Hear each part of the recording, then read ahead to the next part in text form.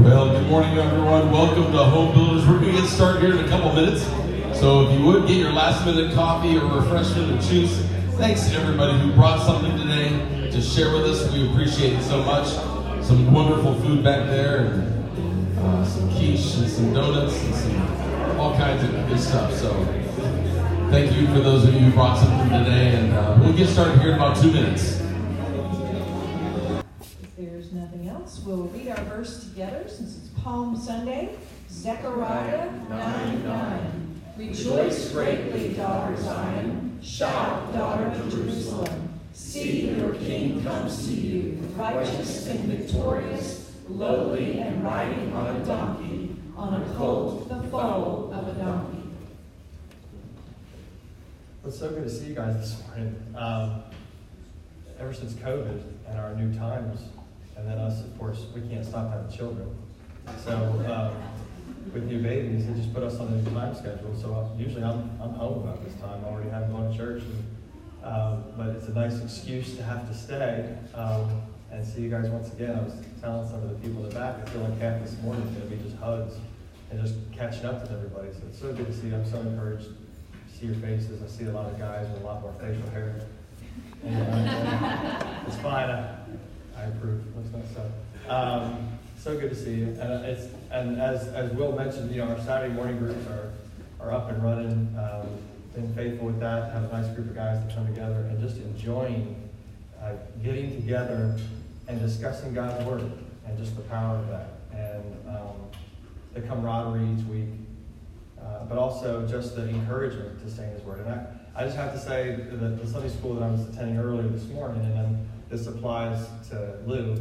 I probably spent a ridiculous amount of time putting just 15 or so slides together, and it just makes me really appreciate the things that teachers do every Sunday. So just appreciate the effort that you do of not just making sure you get a lesson together and try to make sure that it works with the group, but then just to make it professional. It takes a whole lot more of your time, but I appreciate that more now. With that being said, it probably took me too long just because I haven't done it in a while, but yeah. I was also, so thanks Luke just for the opportunity to be able to share just some of the stuff that we've been talking about in our Saturday morning group. We've discussed Revelation, that was like a year and a half, and we talked about the book of Daniel, it was like another year or so, and moved all around, and then in between, we're in Hebrews 4 now for this next Saturday. But in between, just with it being Easter coming up, the Easter season coming up, we decided to take maybe like a 2-week or so hiatus from jumping into another book of Scripture and jumping into all of Scripture and trying to discuss just some of the events that were leading up to Easter and looking at Crucifixion Week, specifically focusing a bit on Passover. So that's what I'm going to try to talk about this morning. I was actually trying to think about some things that we chatted about, and I thought maybe I shouldn't talk about that because there won't cause any division. I'm not here to start a new church. But I just want you to know that, as always, and I'm going to start by letting you know, get in God's Word and be a Berean, right? Make sure that you are the ones, and that's how we're supposed to encourage each other. You're not supposed to say inflammatory things that you're like, that's not there, as you go back and read. But anything that makes us go look through Scripture and say, is that what it is? Yeah, I agree with you on that. Well, what does it say over here in this gospel or this and that? That's part of the edification of the church. We're actually allowing Scripture to speak into us. So I'm going to get started here with just looking at, I want to talk about the Crucifixion Week because this is kind of what we were thinking about, what's going on in that Crucifixion Week. And I start by going a little bit into some dates. I'm not a historian. I'm not a Jew. This is not my forte, but I need to see how these things lay out in order to have an appreciation for some of these events. And that's the scope that I want to cover today. I think it's interesting that sometimes when Lou has other speakers come, it's because he and Cheryl are finally getting to get a vacation and go somewhere. I noticed that when I speak, Lou's always here to monitor. So I think that's just what it is. To learn, bro. I'm just teasing. Let's see if this is going to work. Okay. So again, remember the attitude of this is to definitely be a Berean.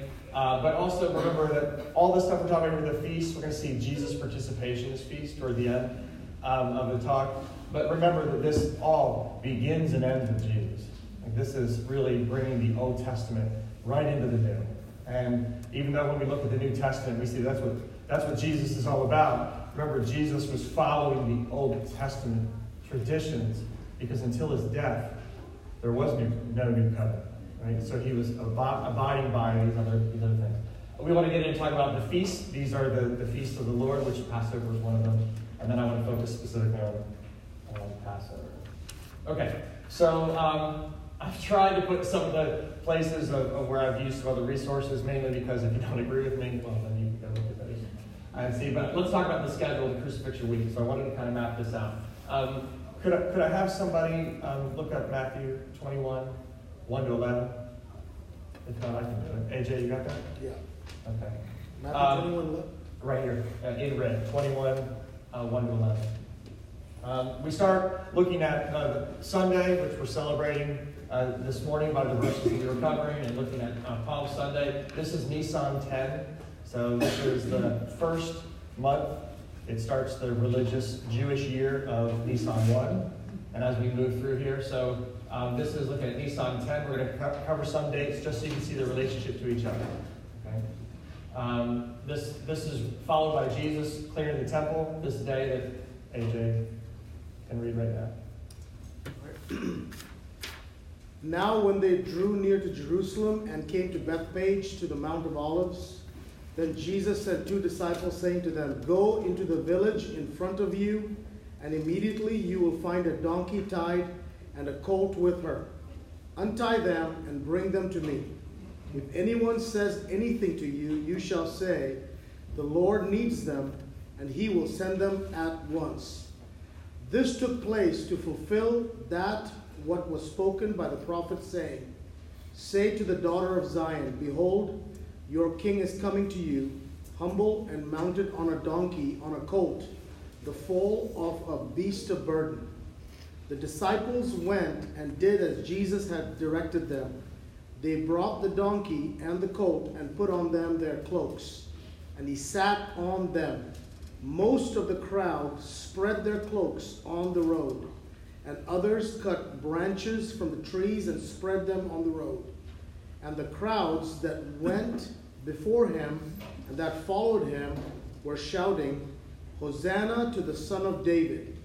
Blessed is he who comes in the name of the Lord. Hosanna in the highest." And when he entered Jerusalem, the whole city was stirred up, saying, "Who is this?" And the crowd said, "This is the prophet Jesus from Nazareth of Galilee." So this was the beginning of the week that Jesus had just traveled from, I believe it was Bethany. He'd been visiting Lazarus, and people had gotten word that he was on his way to Jerusalem. So it's part of the reason the crowd knew he was coming. Other people who were there that weren't aware of this was like, "Who is this?" But clearly they were those that were following and understood him as a prophet. This is when Jesus also cleared the temple. "You've made my Father's house," right? That which is unholy. And we know the different individual stories that are given all through Matthew. The very next day, he heads back to the temple, and there's a very long list of parables and different discussions where he's he's being tested and questioned. And then he leaves and actually goes and talks with his disciples. And his disciples are asking very kind of personal questions. How do we know when the end times are coming and so forth? And this is referred to many times as the Olivet Discourse. And this is in Matthew 26 here. So you can see a lot is happening from Matthew 21, Matthew 26. A lot of different Jesus teachings are there, but it's because he spent the day at the temple, okay, giving these talks. In Matthew 26, verses 1 to 5, it talks about, Jesus talks to his disciples as he's walking with them. And it says when he's done saying all these things, he says to them, "The Passover is going to be in 2 days. Let's get ready for that." So if we know this is the Monday, that means Wednesday, the Passover is going to start. Okay. Now, to me, and this was put in the context of trying to understand when was Jesus crucified. Now, I've got a slide coming up so that we know there's no division. Make no mistake, it doesn't matter to some degree which day Jesus was crucified. If we agree that Jesus was crucified, paying for our sins, was raised from the dead, that we might have eternal life. Right? Let's make sure there's no divisions in the church. This is not another Calvinistic versus Arminian discussion, which many times is only used sometimes to divide the church, when actually what it should be used is to make people just dive deeper and deeper into Scripture to understand the heart of God. Okay, so here I'm trying to think, where did Jesus die? But it also means, when did they celebrate the Passover? And from that, I need to understand these feasts. Okay, so now we're on the same page. So it seems that the Passover would start at night. We know that Jewish days, right, typically started at sundown and then went the next day. So it was the night and the day, which ended up being their actual calendar day. So this is when he has the Last Supper with his disciples. And from most views, what you check for all the different opinions, that Jesus, the Last Supper was Passover. There are at least 3 different calendars that are going on at this time, which I can't reconcile. So why would I even try to teach that? Because I can't reconcile. But there's even some dates that say that Jesus died AD 30. Others say AD 33. Again, personally, I don't really care. Because it's a history thing that isn't right now in my purview. But I want you to know that we know that Jesus lived, did his ministry, died, and was resurrected. So let's make sure we're on the same page with that. All right, so the Last Supper. This is Wednesday night, which is, Wednesday night would be Thursday, right? At least in the calendar, right? So this is Nisan 14. This is actually the Passover day. Okay? You can see that Nisan 10 to Nisan 14. We're going to talk about that in a moment. So this is the Passover day. We know from the Gospel of John and from many other writings that Jesus dies at 3 p.m., dies in the afternoon. And it refers to the comment of, well, because this is preparation day, we need to bury Jesus. We need to actually, to be honest, it was not just applied to Jesus, right? What did they do to all the people who were hung on the cross that day? At least what did they wanted to get them off the cross, off their crosses, right? And we know that because to fulfill prophecy that none of his bones would be broken, we know that Jesus did not have his legs broken, even though the other thieves were on the cross. They did. It was to expedite their death, to hurry up and speed it up, because the Jewish leaders, the Roman government didn't care as much, but the Jewish leaders didn't want to have something that would be work, and definitely a non-sacred event, occurring on the Sabbath. Okay, so that's how we know that Jesus not only died because the time was recorded, but also the reason for wanting to get Jesus and the other guys buried. So in this passage, and it mentions this in Mark 15:42 and in John 19:31. I'm not going to read those for you. They're pretty short. They actually refer to it being a preparation day and the next day being the Sabbath. What I wanted to read for you, though, so that we can understand something here, is Leviticus 23. And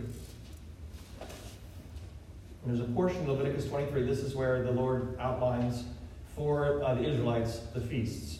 And it refers specifically to the 14th and 15th day. And it says, Leviticus 23, verse 6, on the 15th day of the month, the Lord's festival of unleavened bread begins. For 7 days you must eat bread made without yeast. On the first day of that 7, hold a sacred assembly and do no regular work. For 7 days present a food offering to the Lord. And on the 7th day hold a sacred assembly and do no work. So this day, and it's illustrated a little bit better, I think, in John 19:31, is to understand that this day of preparation is before a Sabbath, but of a special Sabbath. It's not just any Sabbath.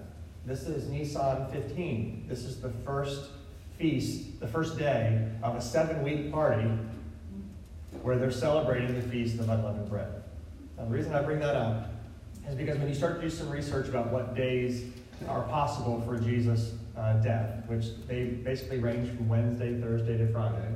And I grew up celebrating Good Friday, and we remember the Lord's death on Friday.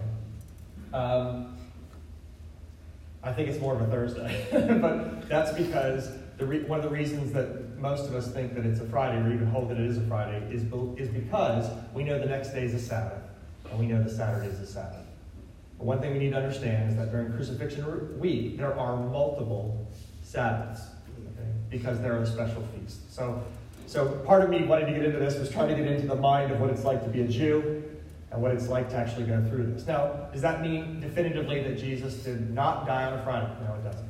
Okay? And I want to present some other information, but I just want you to see that was one of the reasons for most people saying, oh, clearly he had to die on the Friday because the next day was the Sabbath.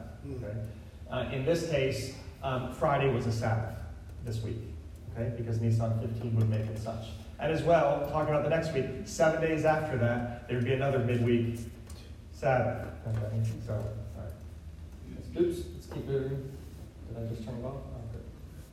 All right. Saturday was, of course, the regular end of week Sabbath. Sunday, this is when the women visit the tomb to anoint Jesus' body with spices. Okay? Because of such the expedited events that happened on the day that Jesus died. Okay? So you can look at that as more follow-up. All right. And there were guys in the group, Saturday morning group, I feel like I'm kind of just representing what we discussed there. We kind of were leaning more towards a Thursday crucifixion just because of the passage that Jesus says, whenever he says, what a wicked generation that you're going to ask me for a sign. He goes, I'll give you a sign. Just as Jonah was in the belly of the whale for 3 days and 3 nights, so the Son of Man will be in the earth, and refers to, and he's talking about his death. Okay? So those like me that might hold to Jesus dying on a Thursday, it's because I'm thinking 3 full days, 3 full nights. When just, there's plenty of other interpretations that talk about things of just being on the third night, not actually being 3 24-hour periods. Just want to make that clear. Okay? All right. So there are several different views. This is what I mentioned before. Let's just make sure that this discussion does not make us divisive. I was actually thinking about not even talking about dates, but I wanted to give you a little bit of the history of why, especially in our men's group, why we're even looking at feasts. Because we realized that when we look at the crucifixion week, we were a little rudderless with knowing what was going on. Well, this made us dive into the feast, and this is what I get to. That this is what we have in common. Clearly, the day of the crucifixion doesn't matter so much. But there's 3 quick reasons that I thought I'd put here, and then we'll leave it at that might argue and might give some good indication of why it would be a Thursday. One, the words of Jesus, which I already mentioned. Okay. The other is, I thought this was very interesting. If you look back to before Nisan 10, when Jesus, just the weekend before, was visiting Lazarus, and he was saying, he was greeting him. They threw a big feast for him and welcomed him. It was in Bethany, I believe, and it says in John 12, verses 1 to 3, it says 6 days before Passover. It lets you know what date it is. It doesn't tell you what day, but it tells you what date. So this would be Nisan 8. So Jesus traveled to Bethany. And then it talks about how basically 2 days later, this is when he's traveling to Jerusalem. Okay, that's where we were on Palm Sunday. During those 2 days, by the way, is when people started figuring out, hey, Jesus is coming to town. And that's why crowds and so forth could be ready for him and waiting. It wasn't too much of a hubbub because there's plenty of people that for Palm Sunday said, who's this, right? So didn't know, but this is that time. If you follow a Wednesday or Friday Sabbath, in other words, it's Nisan 14, that would put one of Jesus' travel days on the previous Saturday. So that would be a problem with him obeying the previous Sabbath by traveling on it. Okay, so that's one thing that kind of suggests that this might be a Thursday. And then the last one, which this was a neat discussion that we had with the guys. This is mainly an argument against Wednesday, which I would venture to say that the people in here, myself included, I was never in the camp that thought that Jesus might have died on a Wednesday. But if he died on a Wednesday, then there's no real logic of why the women would wait until the first of the week, Sunday, to go anoint his body.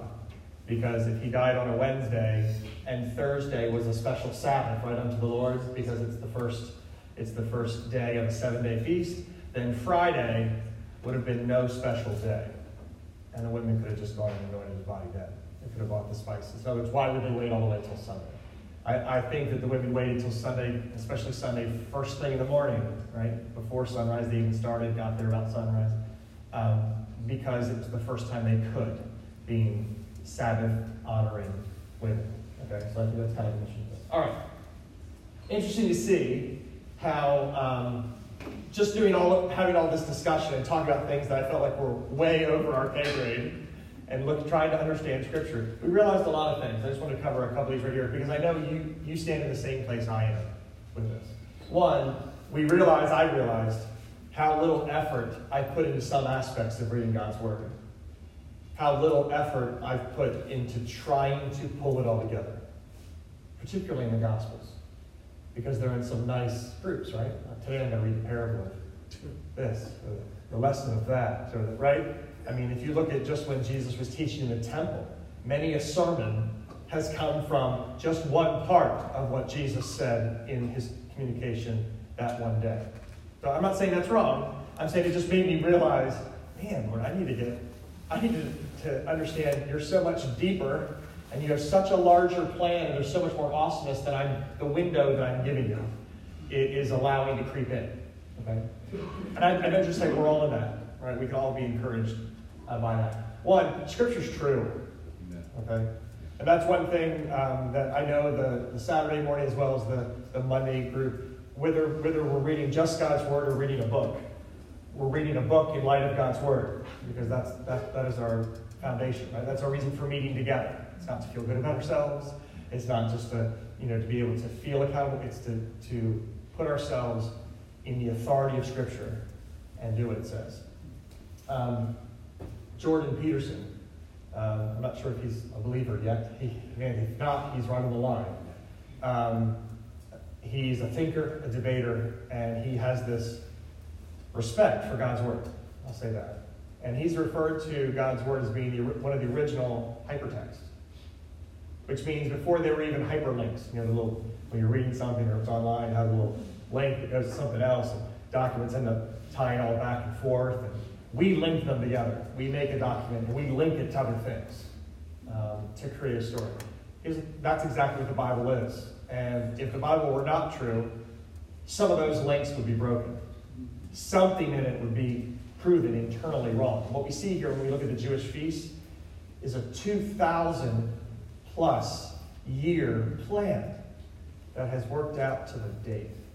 And it's just amazing. We've learned that God's timing is amazing. Okay? He's never late because how could he be? Right?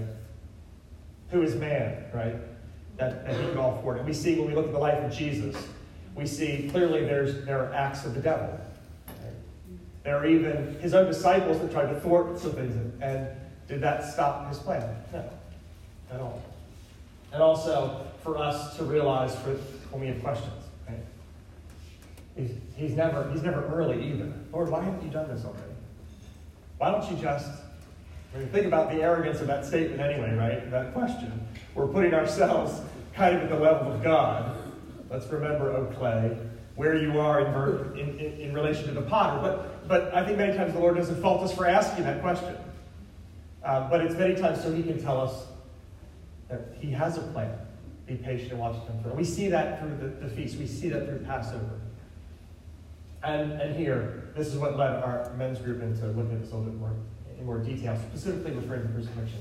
We need to understand the feast. So I want to transition out. Let's talk about the feast. So I think we'll pass what could be viewed as the controversial part. I think we got through it unscathed.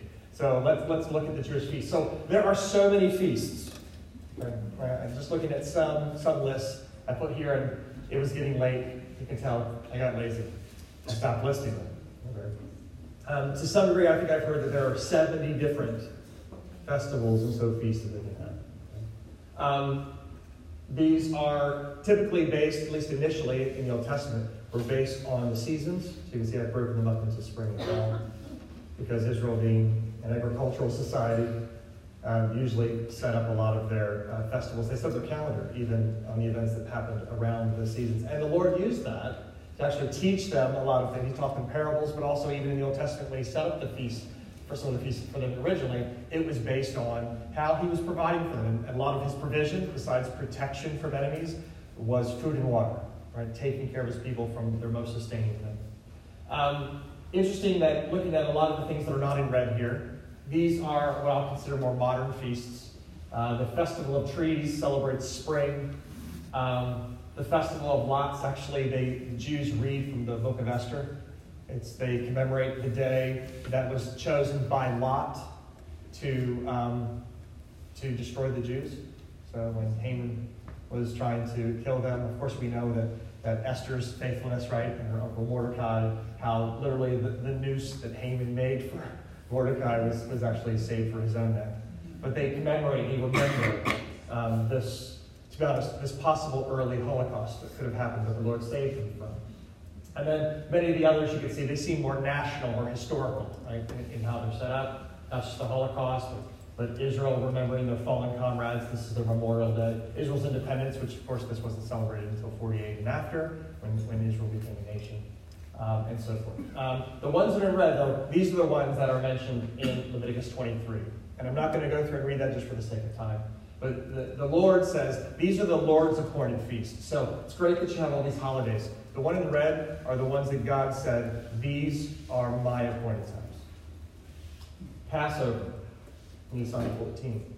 Unleavened bread, a week that starts on Nisan 15. First fruits, which starts on the 16th. Boom, boom, boom. We get 3 feasts right together. And one thing we realize is usually the Jews in both Scripture and past that refer to this as all of Passover because it's one feast right after the other.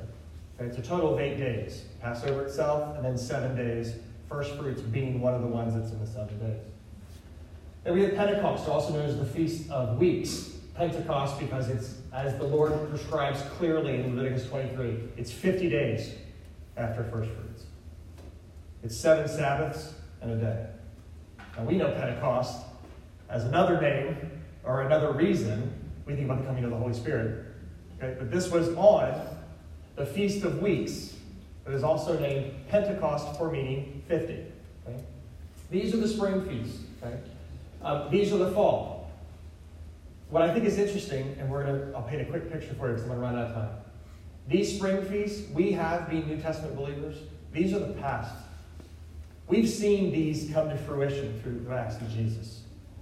We have yet to see how these fall feasts have happened yet, and we look to them with excitement for the Lord to finish the real meaning, the deeper meaning through the Messiah of what these feasts refer to, just as these have already been fulfilled on the Messiah. All right. If we look at Nisan 14, I'll read this quickly.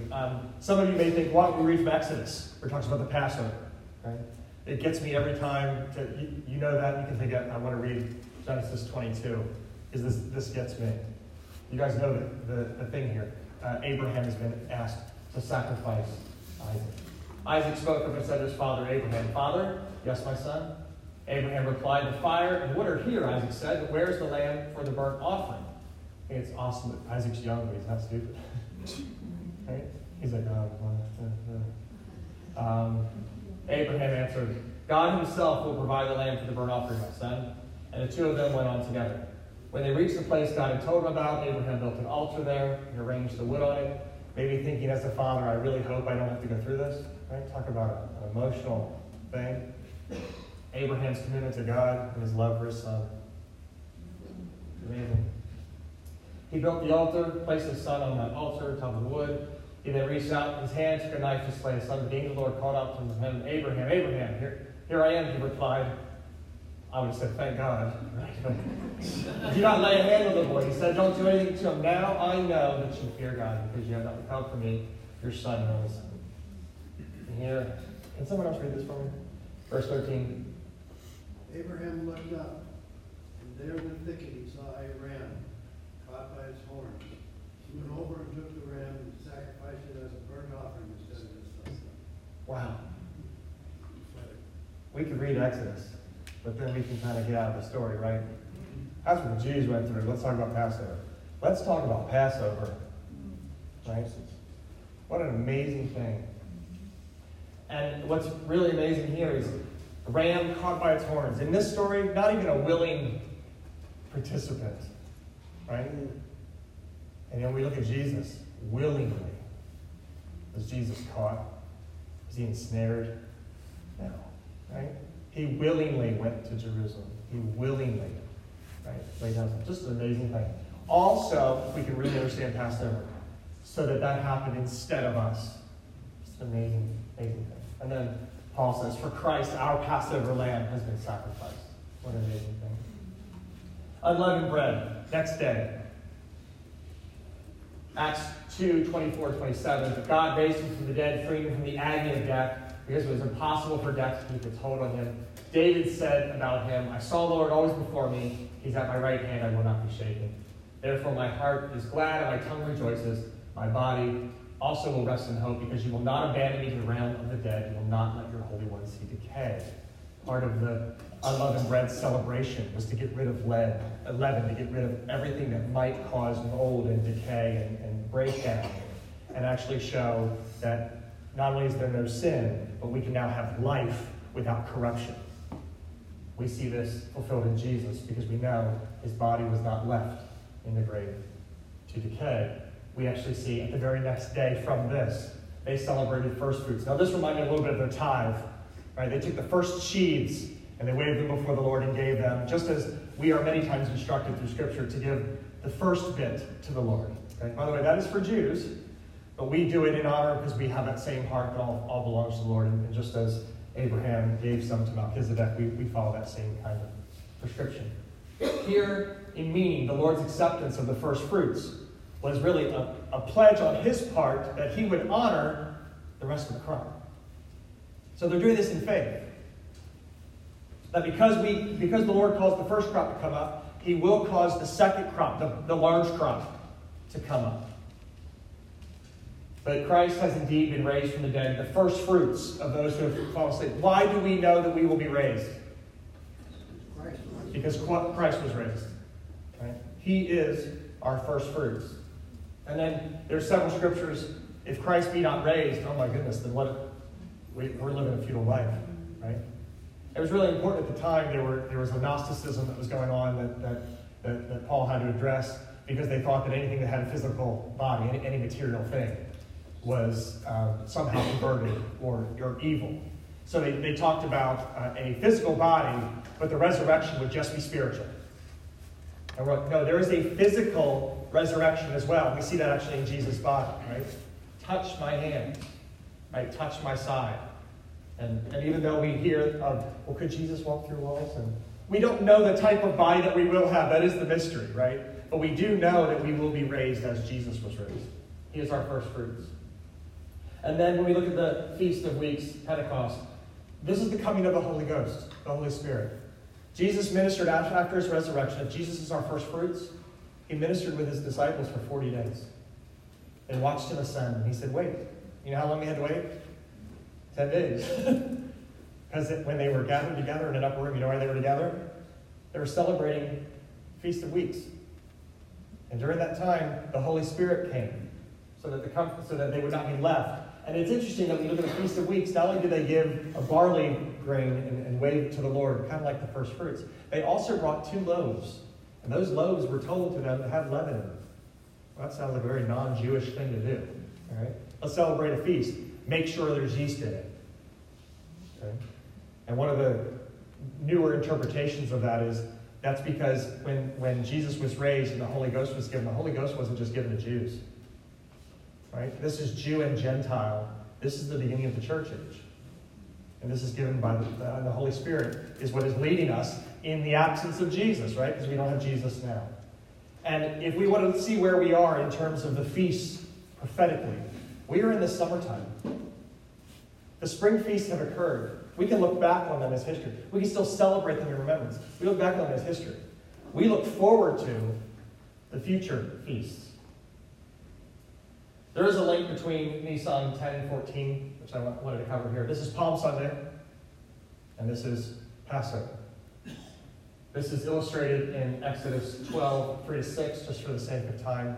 We're not going to read that this morning, but please just go ahead and take a note of that. The lambs were sacrificed on Passover, so you agree with that. But they were selected on Nisan 10. And they were told, pick a lamb, care for it for these 4 days. Inspect it. Make sure it's spotless. And then you're going to sacrifice it. We see that presented, that the people chose Jesus on the 10th. He was then inspected by the high priest for the wrong reasons. Right? They were trying to find fault in him. That's good. Did they? No, they didn't. The spotless lamb remains. And then on the Passover, imagine being in the time of the Exodus. All right, Lord, we'll pick them on the 10th. I don't know why I just didn't want to pick us on the 13th. Why do I have to look at it for 4 days? Because this was set up to illustrate the perfection of Jesus through that feast. God's got great timing. According to Jewish regulations, the slaughter of the Passover lambs was to occur at 3 o'clock in the afternoon. According to the Gospel of John, Jesus died at that very time. So imagine, I never really thought about this. At the time that Jesus was dying, lambs were being sacrificed. They just weren't looking at the wrong lamb. Yeah.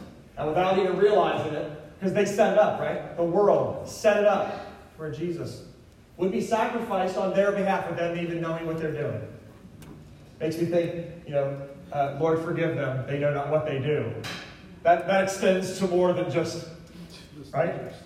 They're even celebrating Passover at the cross, not knowing they're celebrating Passover at the cross. That's an amazing, amazing thing. All right, I put this here quickly because, as always when I lecture, and I do feel like this is a lecture, I don't mean it to be, but I always run out of time. So I want to make sure I'm respectful of your time. I did put the last 3 feasts just so you could be enticed by them to go read up more on your own. Okay? We look to these as our hope. The other 3 feasts, the fall feasts, that we do not see have come to prophetic revelation to us. The Feast of Trumpets. This is always referred to as the Day of the Lord, where they are there to blow trumpets. And if you look at what the Israelites used for trumpets, there were 2 types of trumpets. There was a seamless, drawn-out silver trumpet, which many times the high priest would use to call a welcoming, to call Israel to attention and to attend something. And then there's the shofar, which we think of Gideon, and we think of all the times of calling to battle. Right? Nehemiah talks about being ready for battle and calling out that. And what's so cool in a prophetic sense, that when the Lord comes to rapture the church, he will announce this with the trumpet sound, to call together his church and to lay war against his enemies. Just an amazing, come Lord Jesus. The Feast of Atonement, the Jews actually talk about 3 books being opened: the book of life, the book of death, and the book of in between. That's what they kind of call it. And they talk about this time, the in-between, there's actually 10 days between the Feast of Trumpets and Atonement, when if you're in the in-between, you get to get out of it, maybe. As a practice, they walk down to water, as water reflects and shows you who you are. And deeper the water, they hope it's even better, because then the Lord will not see their sin. And they open their pockets and dump their pockets out, trying to get any crumbs or leaven or sin out of their life. When we think about this, the purification of the church and the Jewish nation through the tribulation, it's a short window. Right? And then finally, Feast of Booths and Tabernacles. Oh my goodness, when the Messiah himself comes to live with us, we set the millennial reign. Just an amazing thing. Future tense here, okay? You can still celebrate these, but when you're looking, this is not in memory. This is in looking forward to. All right. I want to end by talking specifically about Passover. Looking at this one feast. This is the meal that Jesus shared with his disciples, which they would have shared so many other times. And it's been shared so many times since. And it being part of the Protestant church, right, the non-Jewish but Bible-believing church, we've adopted the Passover kind of meal as our communion. Right? The church I grew up in had a little table in the front that said, "This do in remembrance," right? Because we don't follow the consubstantiation where things turn into the body of Christ. We do this in remembrance of this Passover. So this goes back to, there are 4 cups and several pieces of bread that are used. Interesting, in Exodus 6-7, I love the richness of the Jewish heritage. I said this to the guys in the group, so that they can hold me accountable. I said, I would love to be able to celebrate this meal with my children to show them the richness of Scripture and what we're missing, in a sense, by not being Jews. We are grafted in, but to see that richness. To be honest with you, I'm not there yet. But maybe one of these times I will. But this goes back, and they recite Scripture. How many holidays do we celebrate? Let's start with the recitation of Scripture. It's based on that holiday, right? We need more of those. Here, the Jews have since, not necessarily because told by God, but have established 4 cups that they use. Each cup refers to a different statement that the Lord said in Exodus 6. Therefore I say to the Israelites, I am the Lord, and 1, I will bring you out from under the yoke of the Egyptians. 2, I will free you from being slaves to them.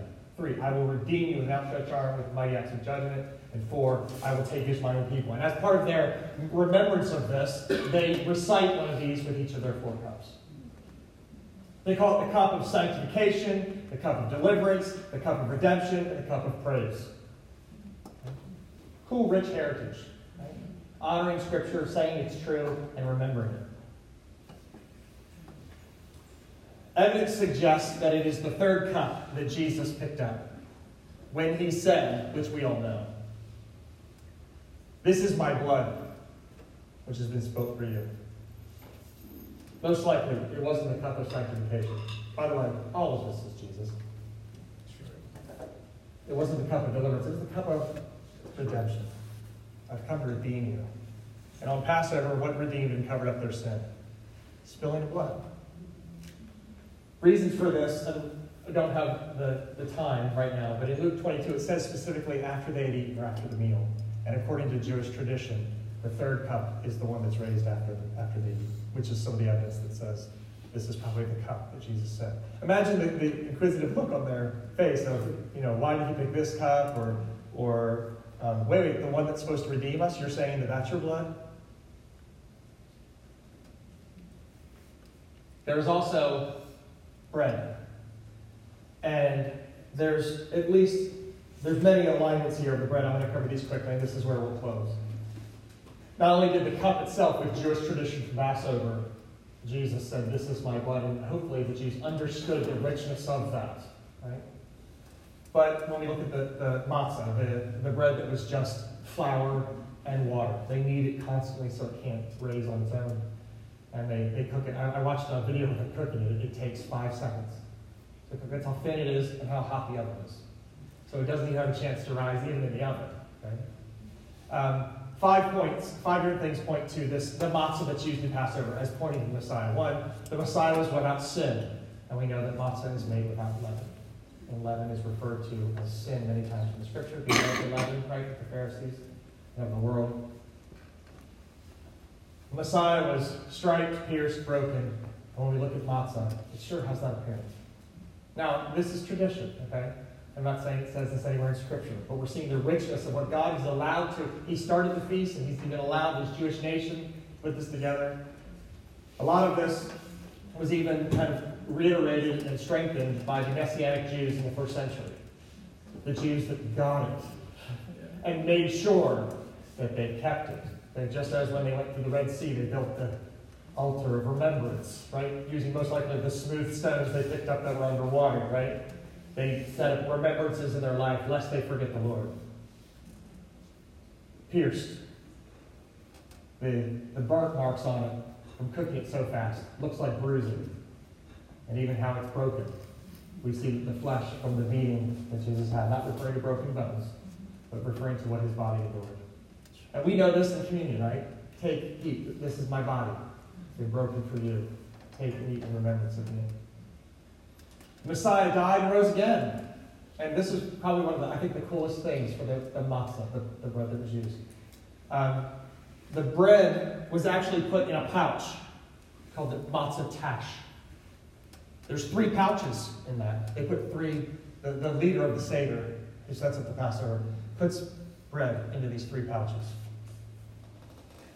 The middle pouch, the matzah, is broken.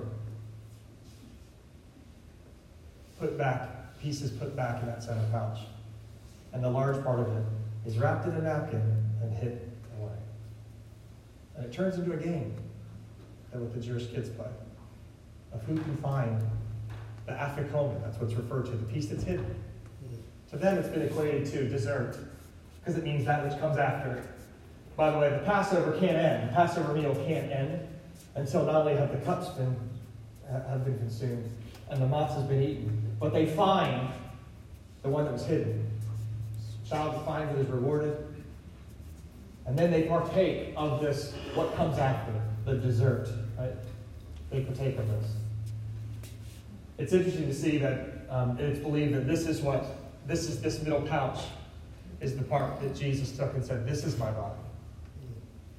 That is broken, we know, buried, but found afterwards, right? Did the Lord stay in the grave? No, he did not. It's amazing to see the richness into the Jewish procedures of what they do and understand that some of them don't even get what they're doing. Just amazing. Here's showing just a little illustration of this pouch. There's several. I mean, it becomes unique to each family. Messiah is the bread of life. John 6:51, I'm the living bread that came down from heaven. Whoever eats this bread will live forever. This bread is my flesh, which I will give for the life of the world. Literally, the Lord is saying, commune with me. Right? I think it's interesting that according to their tradition in Jewish, for the Seder, they can't finish until the second bread is found and comes back. Right? So even as we celebrate the sacrificial Passover, we await the rapture. We await, the church awaits that. The Jews await the Lord's second coming, right? To finish this full meal. The last one here, Messiah is God in the flesh. Messiah is the middle of 3 pieces of bread. And many times besides some people say it stands for Abraham, Isaac, and Jacob, or they give mother names. It also refers to the Father, Son, and Holy Spirit. I hope, well, you can hold me accountable. Hey, Gary, you're practicing any of the Jewish feasts yet.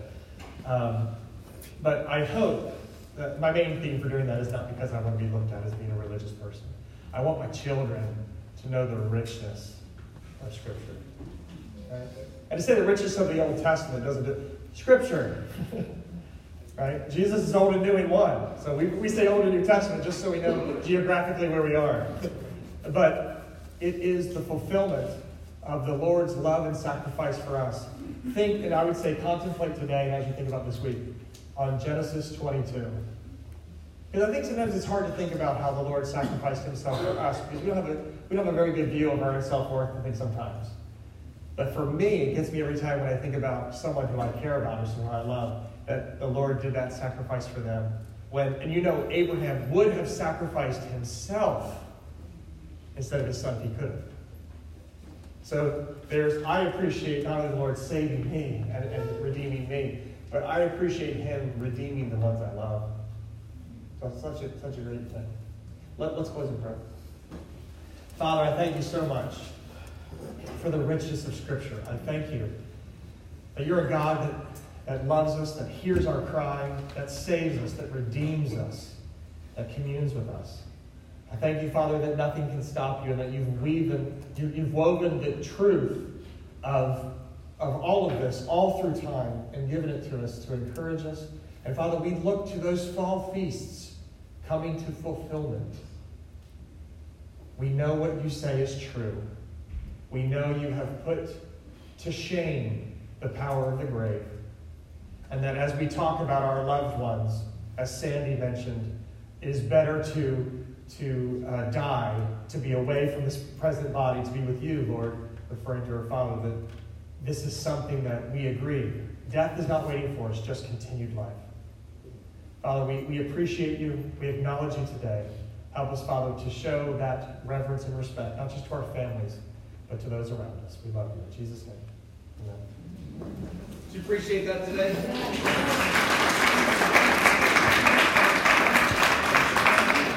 Love y'all. Have a great week.